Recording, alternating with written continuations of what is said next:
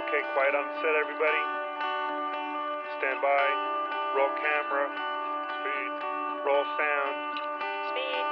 Mark it. And cue talent.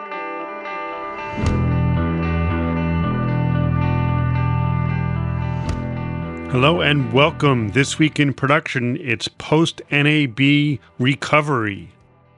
This Week in Production is produced by Art Aldrich. The thoughts and opinions expressed here are undoubtedly his own. You can reach Art at thisweekinproduction@gmail.com. This is Don McGee. To book me for voiceovers, please call 908-451-6760. Thanks. So I got back fine from NAB. Actually got an upgrade on my United flight, which was a nice little bonus.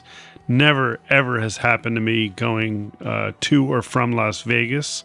Someone at the last minute maybe, pulled the ripcord and bailed on the flight, I guess. But happy to get it, happy to take it. But getting home and just letting my body recover, both from the mental overstimulation, the cigarette smoke, the alcohol, the meals, the constant go. I mean, you need recovery. I don't care what anyone says. It's a grind, and it was good. It was good to see some old friends and some new things. And as I predicted, I got back, of course, and I read a bunch of coverage and watched some videos. And I was like, man, I was there. I did not see that. And it always happens. And it's just, there's no way humanly possible to see everything. For example, I was watching some coverage of Otherworld Computing, otherwise known as Max Sales, OWC. They announced before the show a little SD card reader that's super fast, 2-slot SD card reader. So I was like, oh, let me go see that when I'm there. I saw that device, look good. Inexpensive, $80, but it's supposed to be faster than regular devices. Asked the gentleman what else was new. Nothing really jumped out at me. And then I come home and I learned that they have a piece of software that lets you sort of erase and reformat your media so the performance is like the day it was new. And I don't know how it works exactly because they didn't go into detail in the recap that I saw, but that would be something I could have talked to someone from OWC about at the show had I known, and I kind of missed it, and that was unfortunate. I'll be looking into that some more, but I did buy a card reader and 2 cards branded from OWC, so those will be something to test out for both speed and the ability to tune them going forward. And then, of course, I come back, and in addition to all the emails and phone calls I have to return, I'm now prepping for a big shoot, a series of shoots that will take place in the next couple of weeks. And it's a little bit new in the sense that we're going to shoot green screen. I don't usually shoot a lot of green screen. I don't particularly care for the look of green screen. The client doesn't care for it either, but this circumstance sort of requires us to be flexible.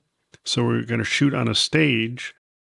But I did some testing and some research, and I persuaded the client if they want to shoot green screen that we use Ultimatte. And we use Ultimatte to basically do the keying. We get a key fill and a key source, and those can be used in editing without having to use a plugin, which is sometimes tricky to do. And the Ultimatte hardware is obviously legendary. So I had purchased 2 of the new Ultimatte 12s from Blackmagic, the SDI version, so about $900 each, because we're going to do 2 cameras and we need to have, 2 Ultimattes. And I didn't really get to do much with them before NAB, but I went to NAB and I met the trainer from Blackmagic who does Ultimatte, which was awesome. And it's one of the reasons I love going to NAB. I got to the source, the right guy. I asked some pointed questions about setup and process and how it was going to work. And he gave me a little nugget that I would have ignored probably. It wouldn't have occurred to me.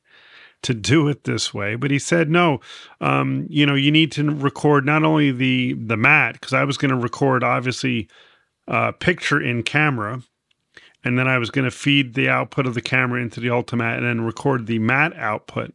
And I figured that would be sufficient to make a key.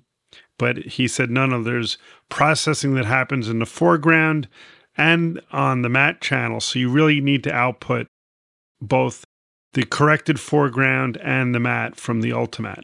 So that was something that would have bit me in the ass big time. I was able to then sort of reconfigure my rack, because I had the rack set up with 2 HyperDeck Minis to record the 2 mat channels. But now, of course, I need 4 HyperDeck Minis. I had 3, but I had to get another one and had to get a shelf and had to get some parts. So this is like my lab week to get this ready. So I've been on B&H ordering parts. They come in, I install them, I test, and I keep going back and forth. And I don't have a huge studio here. So I've got a pop-up green screen in my driveway. I've got my Varicam in the garage mounted. I'm shooting, test props and feeding them into the Ultimats in my office. Wires, cables are everywhere. It's like, I don't know what it looks like, some kind of RuPaul device. But I've been testing, and every time I need a new piece, I have to, shut it down, order it, get it the next day, luckily, and it's gone back and forth like that for about 4 days. The tricky part is that the way the Ultimat works is you need to feed in a background from an SDI source. And I'm not going through that laborious process. We're not even feeding in backgrounds when we do the shoot. We're just going to shoot, and then the backgrounds will be decided on later. But my favorite streaming software, Mimo Live, they added a feature, I didn't even ask for it. Just coincidentally, they added a feature last month which lets you bring in the Ultimat key and fill signals into Mimo so you can do a real-time composite. And then if I do it that way, I can put any background I want in from Mimo, digital or otherwise, and at least see what the key is going to look like. It's way more flexible than trying to do it, with playback and all that stuff. So that was the plan. That was the whole plan, was to build a rack. It's a 4U rack, and it's got 2 Ultimat HDs. It's got 4 HyperDeck Minis, and it's got a little switch because everything has to be networked. And I'm using the Mac software control for Ultimat, which is, a little complicated, not terribly, but it's foreign to me, and I have to figure it all out. Built the kit, had everything working, signal flow, using my DeckLink Duo 2 card, which is a 4-input 1080 card. I could not get these signals to work inside of Mimo Live, and I struggled. I thought I was having a problem with the DeckLink cards at first. Then I tried some other things. I tried using some AJAU taps. Those worked. The DeckLink was working partially, but the way the DeckLink works is kooky. The inputs are not sequential, like 1, 2, 3, and 4. It's like 4, 2, 3, and 1, and they're not labeled, and it's just annoying. I have now been wrestling with this thing for 4 days, trying to make it work, because now I'm getting within 2 weeks of the job, and I just not feeling comfortable about it at all. I had been going back and forth with the software developer, Oliver from Mimo Live, been going back and forth via email and saying, look, I'm doing everything I think it needs to be done. And then he explains to me, well, you can't just feed in any SDI source. It has to come from the same card, so they're asynchronous. So that didn't occur to me at first, but it makes sense that both inputs need to have the same sync. So if they come off the same DeckLink card, they will be synced. Okay, fine. Couldn't get it to show up at all. And it was weird. I was getting just weird issues. So after a couple days of back and forth, I said, you know what? Maybe my DeckLink Duo card is foobar. So B&H buy a new Quad 2 card, which is 8 channels in or out. And it's that card that uses the micro BNCs. Super, super annoying. My fingers are just too fat to fit around the connectors to get them on and off. It's just horrible. I want to have a few words with the gentleman who invented that connector. But I got the new card from B&H overnight, which was great. And I set it up and still no luck. There was a little box at the bottom of the little window for the Ultimat key fill plugin. And it said waiting. I was like, what's it waiting for? And it occurred to me that it might be waiting for the signals.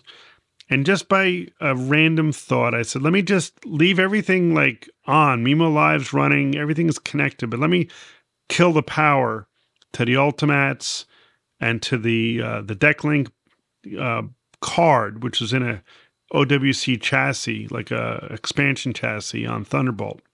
Let me just kill all the power and cycle it while Mimo's running.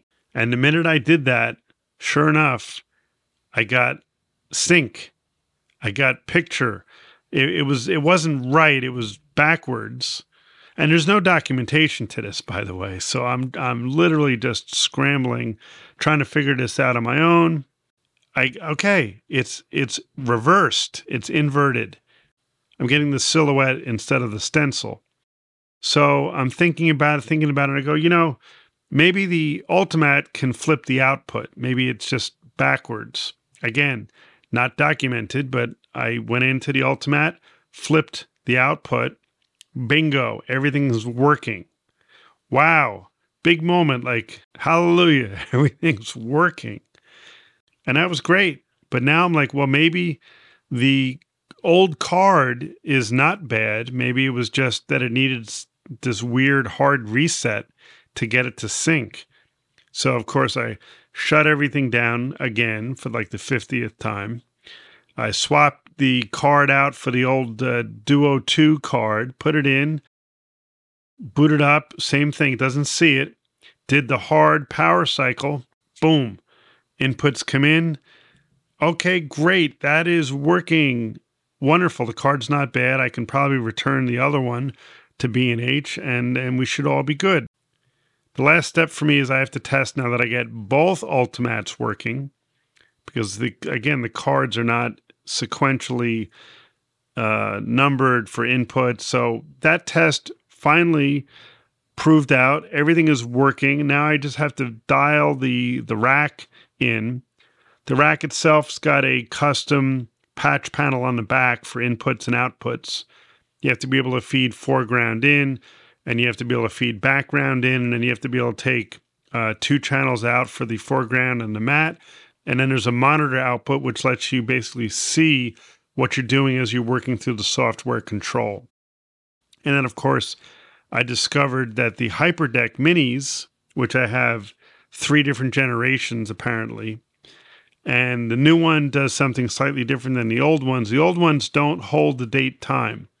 So you have to basically connect USB to the Hyperdeck Mini, run the software, it'll pulse the timestamp off the computer, and then it'll be current date and time. And I don't know how long it'll hold that for, but it's not indefinitely. And it doesn't pick it up off network, and it doesn't do anything cool like that. So I built some extra pieces into the patch panel to include USB-C, so you don't have to reach your hand into the back of the very tight rack to do it. Now you have a panel on the back with 4 USB-Cs. I can just plug in each Hyperdeck one at a time and pull sync. And then the last step is to try and get software control over the Hyperdeck so I can roll them all with one button. And I'm going to do that by using a piece of software called BitFocus Companion. It's a piece of software that's been around for a while. I just started using it myself. I was using it with a Stream Deck to do some controls over some devices that I didn't have software control over before. And I'm just learning how to use it, but it does have a Hyperdeck module. So I'm going to program those so that I can use a small Stream Deck, a 6-key Stream Deck, and be able to record all 4 hyperdecks at the same time. It's pretty cool, and it works really well. And so once I do that, I'm going to button the whole thing up and my testing will be done. And now we just have to go and get the lighting dialed in and all that stuff, which should be pretty easy. The Ultimat seems like it pulls a very good key without too much fuss. And I'm hoping this will be the secret sauce. So it's been a week of sort of trials and tribulations, and I'm glad I got it all worked out. So stay tuned for the post-shoot podcast, which will be in a couple weeks. I'm going to get some of the regulars on, Lulita and Tom Chartrand. They'll be assisting me with that shoot since it's up in Boston in their backyard. So yes, there are lots of things going on. I have a heavy travel schedule coming up. Going to try to keep the podcast machine rolling. Got some special guests coming on, and we'll be doing some on-set recordings of podcasts and good stuff. Hope to keep the train rolling. So for now, this is Art. I'll see you next time. Do you have something to say? Drop me an email at thisweekinproduction@gmail.com. Or even better, call our new TWIP voicemail box and leave us a message. 601-564-TWIP. That's 601-564-8947. Also, a reminder that This Week in Production is available on all major podcast platforms, including Spotify, iTunes, and Google Play. So please subscribe to get every episode. Lastly, if you like what you hear, would you mind giving me a rating or a review? I'd appreciate that. Okay, that's a wrap on This Week in Production. Thanks for listening.